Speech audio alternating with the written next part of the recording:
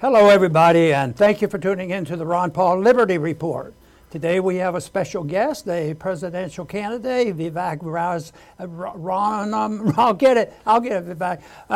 Ramaswamy. And Yes. We've had him on our show before, and I think of Vivek as somebody that he came out of nowhere, and now he's in the finals. He's in the finals, and very interesting person. And I think, if I had to guess, I think he has high respect for liberty. Vivek, thanks you for being on the program today.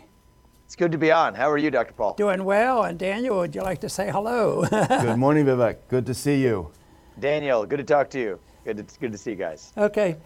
Well, there's a lot of things that we want to talk about. I'm always fascinated with political philosophy, and but I also like to deal with the details and how philosophy is used to sort things out. And I find you very fascinating because you do have beliefs, which is something that Washington is not immune to, except their beliefs are weird. And I'm just wondering whether you've run into that at all. As you've campaigned now, what month was your announcement? I announced in late February. Okay. End of February. Yeah. Okay, during this time, you're a candidate, and a lot of things happen in those first 6 months and still are happening for you, and you're well known. In that period of time, was there anything that you really learned completely, about politics or about economic policies? Yeah, well, yes is the answer on both fronts. Now, I would say that I began with a much clearer vision of policy and a much clearer vision of what my own political philosophy is. And so there, I think the learnings have been around the edges, around details, but the basics, I am where I began. I think about politics, I've learned a ton, and it hasn't all been for the better. I will say that I came in already jaded. I am far more jaded than I was when I came in about the fact that even many times when people are giving you what they think of as what I would assume are authentic alternative beliefs, those are really just synthetic alternative beliefs. And what I mean by that is I think every politician, not everyone, but most politicians basically dance to the tune of their biggest donor. I think that's something that has been eye-opening for me. I think it's been eye-opening for me how equally true this is amongst Republicans and Democrats. And I think that I am more, I would say, cynical about the Republican Party than when I began as well. Those are some examples about politics of where my learnings have come out. Okay, in campaigning, everybody's mischaracterized and everybody distorts and demagogue and all this. But what issue or what have your opponents said or the media have said that has mischaracterized you? Because you provided this 10 of them, but which is the one that they're really off base and trying to picture you as believing in something that you don't want any part of? Is there one thing? Yeah, I think there's a long litany, but I would say one of the most recent is trying to sort of put into my mouth some of the things that I believe are hard facts about realities where the government has lied to us. So I've been pretty vocal about certain areas, Dr. Paul, where we know for a fact the government has lied. The government lied to us about Saudi Arabia's involvement in 9/11. They lied to us about the Trump-Russia collusion hoax that never was. They lied to us about the origin of COVID-19 and the role of the U.S. government in funding gain-of-function research abroad. They're lying to us now about how money is being spent in Ukraine, about the truth of what happened and at least what is and is not known about January 6th. And in each of those cases, I've been tethered to facts. I'm not drawing some grand theory that isn't tied to existing facts, but pointing out what we now know to be true, compare that to what a government previously told us, and identifying a mismatch there. And I believe that's essential to rebuild trust in our country, is to say that here's the areas where the government, and in many cases the mainstream media, almost every case, along with the government, has lied to us. We have to acknowledge that to make sure that we don't repeat those same mistakes in the future. Right. I've been extra careful to be really tethered to the facts as I've done that. But of course, the media prefers to put words in my mouth that I never said as an effort to sort of create a caricature of it to avoid engaging with the substance of what I have pointed out. And I think that that's something that, I think is predictable, but it takes somebody who is also able to cut through the nonsense to be able to get the actual facts. Okay. Daniel has a follow-up question for you. Hi, Vivek. I'm glad you're on the show again. You mentioned the media. I think the networks owe you a big debt of gratitude, because if you weren't on that stage, literally there's no reason to have watched the GOP debate. You know, Trump is in a way kind of a victim of his massive lead. He doesn't have to show up. So there really aren't any primaries. And if it wasn't for you on the stage, nobody would be watching Chris Christie and Nikki Haley talking about which countries they want to bomb first. But, you know, it was amazing, this recent town hall on CNN, you have to say. And when Abby Phillip was interviewing you, and everyone is talking about it, it just blew up Twitter, X, when you touched the third rail and said, as you just said, the government lies, the government lied about January 6th, and we need to know how many federal agents were in there. Yeah. And at that moment, the media took over and said, you're wrong, don't say that, don't say that. And it's just fascinating. Would love to hear your view about the media as a gatekeeper, exposed at that moment, telling us what we can know and can't talk about. Yeah, it's very fascinating. I mean, when you're talking about certain topics, maybe they're okay with hearing dissenting views, but certain third rail topics, they lost their minds. Actually, I believe they ended the town hall 5 minutes earlier, before the top of the hour, just to make sure that things were under control from their vantage point. So what I stated were some hard facts. What do we know?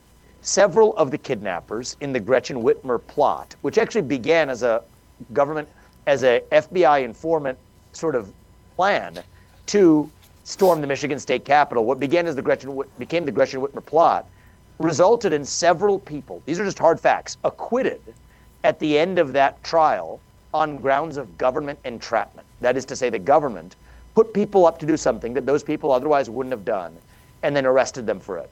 That's not allowed in our constitutional republic. And those people were acquitted, so much so that one of the jurors even came up, apologized to one of the defendants, hugged him. And this was a major point that the media never reported on. I was talking about those facts on CNN. And then there's the fact that the head of the Detroit field office of the FBI became, under Christopher Wray's watch, Christopher Wray moved him in the fall of 2020 to become the field office director of the DC office, right about 3 months before January 6th happened, after which we now know that there were federal informants, if not agents, in the field. We haven't been told how many. We haven't been told how Capitol Police officers allowed people to enter the Capitol, including people who were arrested for then being present on the Capitol. And we had not been exposed to the full video footage, that the government had only released tiny slices of it without giving the public the whole picture. Everything I just told you is hard fact. But the experience that I had with Abby Phillips was, she asked me a question so as to get credit. The question she asked was, you said January 6th was an inside job. Actually, on the debate stage, I said the evidence suggests increasingly like it's looking more and more like an inside job, which means entrapment. But she mischaracterized what I said. And then hearing me respond to it started to cut me off every time I'm giving what I think she recognizes her audience would see as, oh, this is a reasonable response of facts he's giving me. I think that's what they fear more. I think if I was just spouting off unsupported conspiracy theory garbage nonsense that was unsupported, then I think that they would have been fine to let me go and then caricature me afterwards with a whole episode they could devote to fact-checking me. But in this case, I think they viewed it as far more dangerous to their agenda.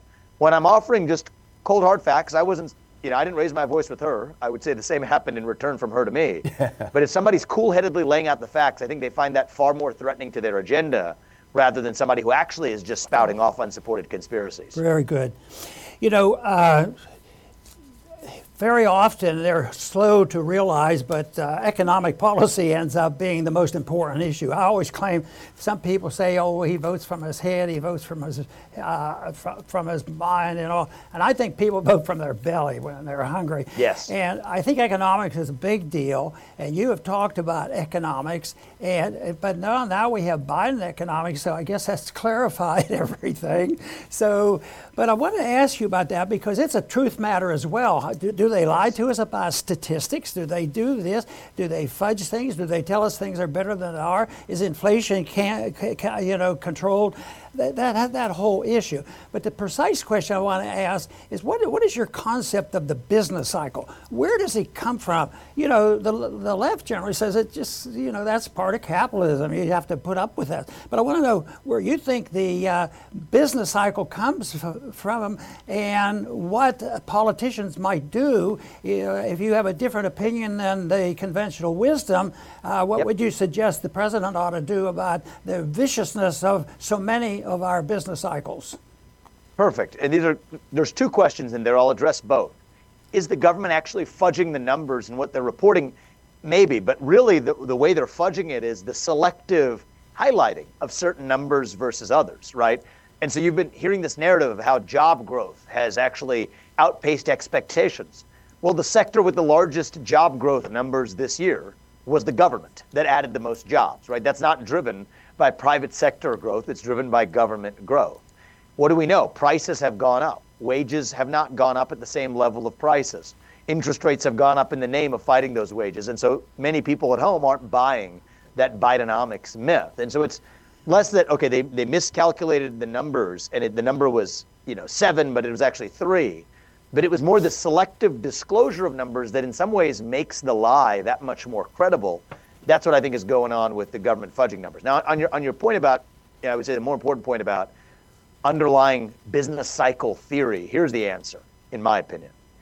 I think the Federal Reserve and its behaviors over the last 25 years, especially since a lot of the Phillips curve obsessed academics sort of took over the Fed in the late 1990s, what happened is that they have created boom bust bailout cycles that would not have existed without the Federal Reserve's intervention. And since we're talking, maybe I'll give you maybe a little depth that I wouldn't go into usually on the campaign trail, but since you asked about it, I think this is a great group for us to do this with. Here's basically what happens is, even if you believe in a slightly attenuated existence of a business cycle, I've run a business. I've built multi-billion-dollar businesses. Anybody who runs a company knows that wages are often the last thing to go up. And so the Fed has treated wage growth as a bad thing, as a leading indicator of inflation or of the business cycle. So they tamp that down. But what they do is they're actually tightening monetary policy into what would have been a natural equilibration in the way the business cycle or the economic cycle works anyway. So that gives us the boom-bust bailout cycle that we've seen in 2000 and 2008. And in some measure, we saw some of that in early 2023 as well. And I think that in that case, you've actually seen, in the name of attenuating a so-called business cycle, you've actually seen the creation of these boom-bust bailout cycles by the behaviors of that Fed. So what can the president do? I mean, there's another issue here is when the Fed treats wage growth as a bad thing, they're playing God with the financial system. That's part of why you have not seen real wage growth for the bottom 99% in this country over the last 25 years. What should the president do? I think there's something simple the president can do with his appointment power for a new chairman of the Federal Reserve in January 2026, which, if I'm president, I expect to exercise, with somebody who, with me, believes that the Fed should, if it exists at all, have a single mandate. Stabilize the dollar as a unit of measurement, period. Peg it to commodities, no questions asked. That then ties the government's hands, but that's a good thing. People say it's tying the government's hands and giving it less flexibility. Would that be bad for us? No, that's a good thing for us, because it then forces the government to actually run according to real principles rather than artificial principles that it's able to engineer by effectively printing money when it's convenient at the Federal Reserve. And so I think if we peg the dollar to commodities, that puts an end to a lot of the abuses that have created the boom-bust bailout cycles, a lot of the abuses that have kept real wage growth flat for the bottom 99%, and also forces the actual economic policy decisions to be driven by the underlying truth of what's happening in the economy rather than the narrative fed to us by the Federal Reserve. So that's something the president can do. I would go further than that, but that's a basic step that I would take. Yes, and the whole idea here is to come up with a plan and a program. And yes, we can get a new Fed chairman and all, but it seems so difficult to, you're not supposed to interfere. The Fed argues the case. Every time I ask for an audit of the Fed, they say, oh no, we're independent. I disagree with that view. They're not. There's one executive branch in the Constitution. Article 2 of the Constitution says that the executive power of the government shall be vested in a president. That's not 100 different executive branches. There's one executive branch. And I think part of the problem in this country is the people who we elect to run the government, they're not the ones actually setting government policy. It's unelected bureaucrats, such as the Federal Reserve. So I reject that view. I believe that this falls under the purview of the democratic accountability of the people in a constitutional republic. And that's a big part of why I've also said we're going to have a 90% headcount reduction at the U.S. Federal Reserve as a first minimal step, and a 75% headcount reduction across the administrative state overall. That's really the cancer at the heart of the threats to liberty today. It's the overgrowth of the administrative state. And the good news is, Dr. Paul, I do believe the U.S. president has the authority to do that under the Constitution and under the existing laws of this country. All we require is a president who understands the Constitution. In order to swear an oath to the Constitution, you better darn well understand it. I know you do. I believe I'm the candidate in this race who does. And I think that's all it's going to take to restore this country. The whole idea of getting exposure, doing an audit of the Fed doesn't solve all the problems, but it might expose them enough for the ideas that you have. We might be able to move them along. But their argument for the general public, and it's appealing to a lot of people, is they have to be independent. They don't want politicians and lobbyists and members of Congress at all interfering, which really is a big joke. But I tell people how to clarify that is once the Fed says we want to be independent, it's very, very important that we protect the dollar. What they're asking for is total secrecy. So that's what they want. And I think Daniel has a follow-up question also. Yeah, I just wanted to mention, as a foreign policy person, I have to say, for me, the highlight of your entire campaign was that moment. And it was a heck of a risk. Dr. Paul and I talked about it as well. You know what I'm talking about when you turn to Nikki Haley, who the press just fawns over. She really had her foreign policy chops today at the debate. They just fawn over her great foreign policy wisdom. And when you threw out at her, name 3 provinces, you want to go to war with Russia and Ukraine, name 3 provinces. And that look on her face was priceless. I really would love to have you take us through your thoughts and were you thinking, oh crap, I hope she doesn't know. I knew, I was fully confident she had no clue, and neither did Chris Christie. But the answer is, what I wanted to expose was, there's so much to criticize with someone like a Nikki Haley, the self-interest of making money off of going to war, starting a military contractor that appears to be making money off of wars like this one without disclosing who those clients are, joining the board of Boeing after doing special favors for Boeing as the governor of South Carolina. There's a lot to go after. But you actually put your finger on the right pulse there. I like to go after what's the prevailing narrative, get to the heart of what's false there, and then just expose the hell out of that. So one of these narratives is that in Nikki Haley and the neocon establishment, they bring a level of foreign policy experience that's going to be required to lead right now. So again, there are many different places I could have gone after a lot of this neocon movement and Nikki along with it. But I wanted to pierce through to the heart of that because I think this happened in Iraq. I think this happened in Afghanistan. It's not just the corruption, and that exists in terms of people making money off of these policies. It's a deeper intellectual fraud, not just a financial fraud, but an intellectual fraud, where the people who claim to have expertise, so-called expertise, actually have no idea what the heck they're even talking about when making decisions that affect our own national debt, affect our pocketbooks, and most of all, send our sons and daughters to go die in somebody else's war. So I wanted to expose that. And so what I said is she's been cultivating this aura of foreign policy experience. That and her gender appeared to be her 2 self-stated qualifications to be the U.S. president. And so I wanted to pierce through both of them. One is I pointed out the ways in which she's used identity politics to deflect criticism. That's wrong. But the second thing I wanted to pierce through and point out was that the person who's most strongly clamoring for reclaiming the provinces in eastern Ukraine and sending $200 billion of U.S. assets and military equipment and actually increasing the risk of major conflict as a result. For that, can you even name 3 of the provinces that you're fighting for? And it turns out not only she couldn't, it turns out Chris Christie couldn't either. That's the intellectual fraud at the heart of this neocon movement. It's not just the financial corruption. It's the fact that they have no idea what the hell they even want to fight for. It's just the impulse to fight for the sake of fighting. And that ironically creates the very risk of world war scenarios. We're driving Russia further into China's hands, strengthening that Russia-China alliance. That increases the risk of major conflict in the name of foreign policy experience. And so foreign policy experience is not the same as foreign policy wisdom.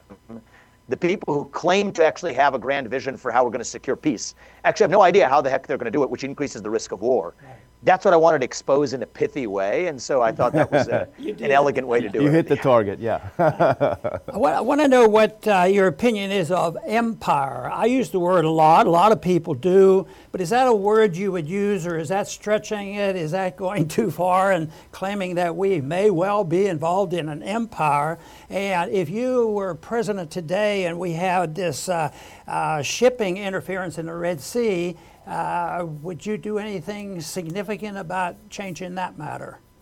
Yes, I'd say a couple of things, Dr. Paul. One is my philosophy is I have a basic guiding vision.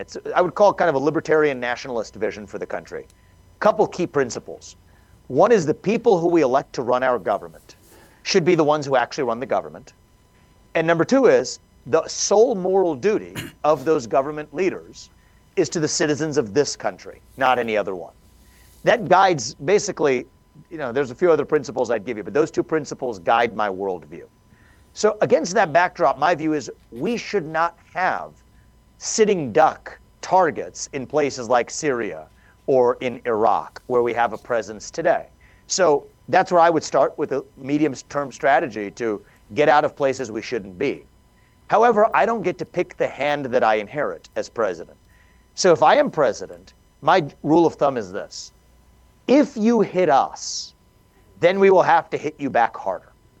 That's not some chain of accountability that goes to some sort of proxy theory that says, oh, because country A funded Group C, who then funded Group D, that somehow if Group D hits us, that allows us to hit Group A. Not that. But if you directly hit us, we will hit you back harder. Now, that I think achieves a level of deterrence while also saying at a high level that we should have never been in many of these places in the first place. And that allows us to make sure that we're exiting parts of the world where we have no strategic reason to be, other than our sons and daughters and our own troops, in many cases, being sitting targets. I want to get them out, but I'm never going to do that with guns, with bullets to our back either. And so that's how I would strategically lead as president. I think being public about that. I think a big part of the neocon foreign policy wisdom is what they call strategic ambiguity. I reject strategic ambiguity. I favor strategic clarity. Draw clear red lines, stick to them, make them credible. And it's never in any country's interest to end up in world war. The way you end up in world war is if countries have vague red lines, you accidentally cross them, and then you ratchet up conflicts that otherwise should have never been ratcheted up. And so that's why I believe in strategic clarity. And so that's what I would say is, wherever our people are, in many cases they shouldn't be there. We're going to bring them back in certain cases where they don't advance our strategic interests, like in Syria, like in Iraq, and elsewhere. You could make even arguments for some of that naval presence in the Middle East. But I don't get to choose the hand that I inherit as president. I'm also pragmatic. Anybody who hits us, that group will hit back harder. But if you're clear about that, that isn't going to happen. And we allow ourselves to make sure that we're only doing something that advances protecting our homeland rather than going on offensive missions. It's sort of John Quincy Adams said it well, is we go not in search of monsters to destroy. I think that's a big part of our mistake is we've been going in search of monsters to destroy, when in fact the real monster that we need to destroy is right here at home. It's the administrative state and the cancerous governmental overgrowth. That's the one war that I will wage as the president, is on that shadow government that pushes for these other foreign wars. Under the circumstances today, you follow that philosophy. If they hit us, we hit them hard, hit them real hard back. Because, modern technology allows them to hit us with a missile or with a drone. And how many of our American people, because they were on bases and things around the world in so many places, and we've been hit 90 times. Boy, yep. That's a job and a half. That's why I don't see how we can tinker with that. And I think, and I know you favor a lot of changes in foreign policy, but I don't see how this is solved as long as we're an empire. But what is your opinion? We shouldn't be there. We shouldn't be in many of these places in the first place. That's the answer. Do you think it's too strong for me to use the word empire? I don't. I don't think it's too strong for you to use the word empire.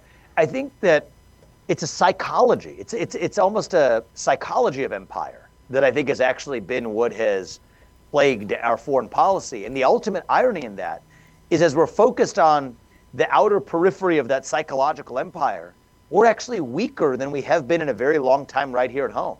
I favor strong homeland defenses, border defenses, super EMP, cyber attack defenses, missile defenses of our own homeland. That's where I think our national defense spending should be going, to defending our own homeland from external threats, rather than, and you could look at every other, let's take a look at the Roman Empire. Well, it didn't do very well when they let the center and the core actual country rot while they were focused more on the periphery. And so that's the way I look at this as well. As the irony is the very national security establishment that has been focused actually on offensive missions in the name of this psychological empire has actually left the homeland far more vulnerable and weaker than we have ever been, economically and otherwise. And I think that's going to change on my watch. We shouldn't be handing out foreign aid to countries whose national debt per person is less than ours when we have a $34 trillion national debt problem right here at home. And so that's what I think, true America First principles, we have to define what that means. And to me, it comes back down to those two North Star principles I shared. The people who we elect to run the government should be the ones who actually run the government, a government that's accountable to its people, not the other way around. And that the moral duty of those U.S. leaders should be to the U.S. citizens, not to some other random foreign interest abroad. And George Washington, I think, would have said the same thing, and that's what I would say today. Daniel. Vivek, I have just one last question for you, and certainly, it may be premature, don't take it the wrong way, but President Trump is very far ahead, despite how the media tells us that Nikki Haley is biting at his heels. She's not. So it does look like he'll be the nominee. Anything can happen. You're running a very tough race, that's for sure. But what I'm curious about, you seem to represent a generational shift in the GOP. We're seeing, especially among young members in the House, a different view when it comes to the government and foreign policy, and there are quite a few of them out there. And if you look at polling in America, young people certainly are more skeptical about wars. I'm just wondering, what is the future for Vivek Ramaswamy after this race is over? It's maybe early to say, but I think a lot of people are curious. Well, I hope it's leading this country for the next 8 years as the next president. I truly do believe that's what we set out on this mission to achieve. I believe that, odd as it may sound, looking at the current polling, et cetera, I think we have a path to get there. Specifically, this is a little bit horse race politics here, but since you're asking me, I think we're going to deliver a major surprise in Iowa on January 15th at the Iowa caucus. I'll tell you why. Many of the people who support us are not polled. Actually, Dr. Paul, you get a kick out of this. I get a lot of people showing up to my events wearing Ron Paul shirts. I'm not even kidding you. Actually, it's amazing. I even take pictures of some of them and reposted some of them. But it's staggering. These people are not polled in the Republican caucus going polling. A lot of them are young people. As you said, many young people actually find a lot of my message, including foreign policy and economic vision, to be attractive. We're going to college campuses. These people are not polled. And so I think we're going to deliver a shock at the Iowa caucus. So in many ways, the national narrative right now is I'm in fourth place. Well, I think that if we are sitting exactly where we want to be sitting, you want expectations to be low going into the Iowa caucus. If we shatter those expectations, I think that could propel this campaign forward. And so that's what I'm focused on. I'm not a plan B person. I've founded successful companies, and I've lived the American dream. This country has blessed our family and allowed us to live this American dream, but I didn't do it by being a plan B person, and I'm not going to start being one today. We set out on a mission as a family. My wife is a successful throat surgeon. She's kept her full-time job, saving lives at the cancer hospital here in Columbus, Ohio. Our kids are 3.5 and a year and a half years old. We're making the sacrifices to do this, not because we want to just go through the motions. We're doing this to achieve the mission we set out to achieve, which is not just to win this election. That's just the starting point, but to revive who we are. And so I'm dead set on that mission, and I have a good feeling we're going to succeed at it. Well, Daniel suggested that you represent generational change, and I think there's some truth to that. But I also want to point out that I'm very pleased that you were quite willing to come on my program. Come on this program?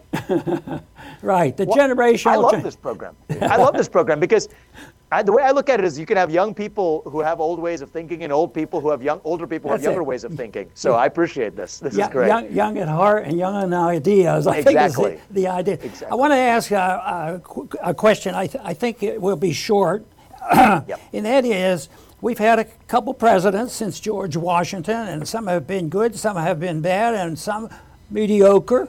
But I want to know if you have a favorite former president. I would say less on policy grounds, but more on just personality and orientation. I would say Thomas Jefferson, actually. Thomas Jefferson is somebody who I respect. He was, we were talking about generational change. He was 33 years old when he wrote the Declaration of Independence. He sent the Lewis and Clark expeditions out west. He was a pragmatist, but also somebody who was an intellectual. So, if he were alive today, would he and I agree on all policies? Probably not, actually. Maybe, who knows? I mean, who knows what his policies would be? We'd agree on principles. But I would also respect his character as somebody who cared deeply about this nation more than any other. He was probably more interventionist than I would be. He wanted to intervene in the French Revolution abroad when George Washington restrained that impulse, and Alexander Hamilton, I believe, too. So it's less about a policy point, but as a matter of character, of being the pioneer, the explorer, somebody who's an intellectual who can engage with ideas that he disagrees with while still leading a nation. I'd say Thomas Jefferson is probably one who I admire a cut above most of the others, probably any of the others ever since. And so I think that'd be my it's answer. still safe to talk about Jefferson. They haven't canceled him yet, although it could happen. It could happen. Make sure they don't. Yeah, absolutely. Vivek, I want to thank you very much for coming on the show today, because I'm sure we've had a lot of interested viewers, and maybe we'll see you again. We'll see you at least in the debates, especially if you can just think up something controversial. Maybe you'll be able to do that. One time somebody came up to me after a debate, and I had mentioned the Constitution or something. And it was a young person, a college student, and he wanted to ask me about it. He was all into it. And I said, well, the guy next to me, he said the same thing. He wanted the Constitution, all this stuff. I said, why don't you go talk to him? He says, we didn't believe him.